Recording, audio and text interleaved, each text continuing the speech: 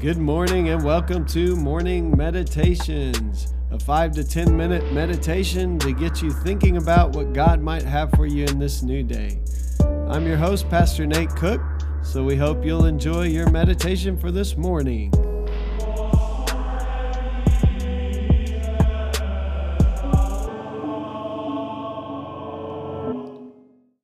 Hey, this is Pastor Nate, and this is your morning meditation. It is Thursday, June the 3rd, 2021.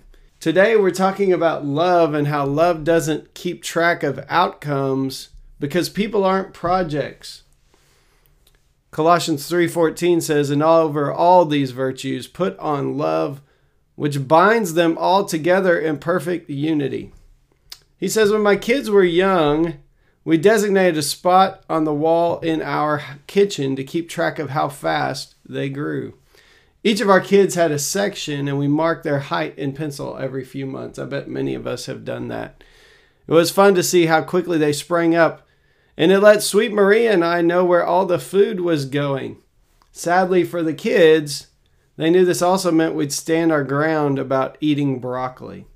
That wall became a measure of progress, both for their growing bodies and for our effectiveness as parents.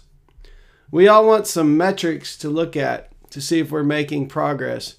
That wall reminds me of the tendency we all have to know that our efforts are making a difference. We're hoping for a raise at the end of the year, a more important job title. During a fundraiser, we want to see the thermometer get filled until the marker shows that we have hit the goal.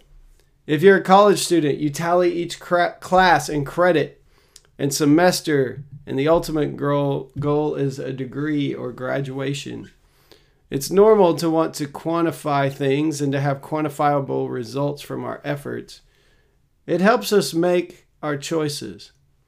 But love, on the other hand, resists all our attempts to measure how well it's working.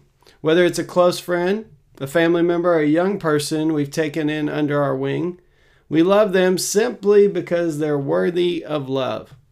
When love has an agenda, it isn't love anymore. It's just another program. We choose to give away love for no other reason than our recognition that people are worth it. People aren't projects, people are people. For us, that means that love doesn't need to keep track of how much it costs or to even try to control the outcomes. Who can you show today that you see them as a person and not a project? I think that's really, really good today. I love the phrase, when love has an agenda, it isn't love anymore.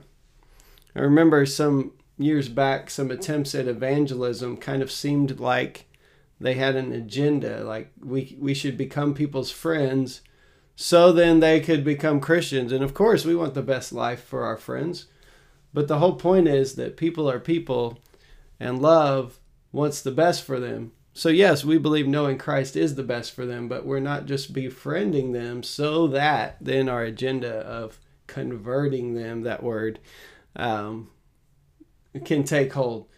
We really want to love people because they're people. And really love, when you boil it down, it is self-sacrificing. So if it has an agenda, you're no longer self-sacrificing. You're trying to get what you want out of this relationship. So it's a good question for us today. Who can we show today they're a person and not just a project? Sometimes it's so easy for us to see the pain and things in other people's lives and to offer our simple solutions, but we miss it when it's the things going on in our own life. And so maybe loving someone without trying to control them or trying to have an agenda about how that relationship should work out. It makes love a little tricky because loving someone doesn't always lead to results. Sometimes they will reject you. And if you feel bad about that, if you feel bad about the fact that when you love someone, they may still reject you, think about Jesus on the cross, giving his own life for us, loving us to the very end of his own life.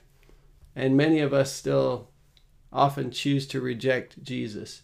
And so it's something that God knows very well. So as we learn to love as God has loved us, it means we have to risk that people won't love us back. But today, I hope there's somebody in your life that you can love unconditionally, that you can show this kind of God love to, the love that God has shown you, and let them know that they're not a project, they are a person, and there's no agenda there other than they are worthy of love.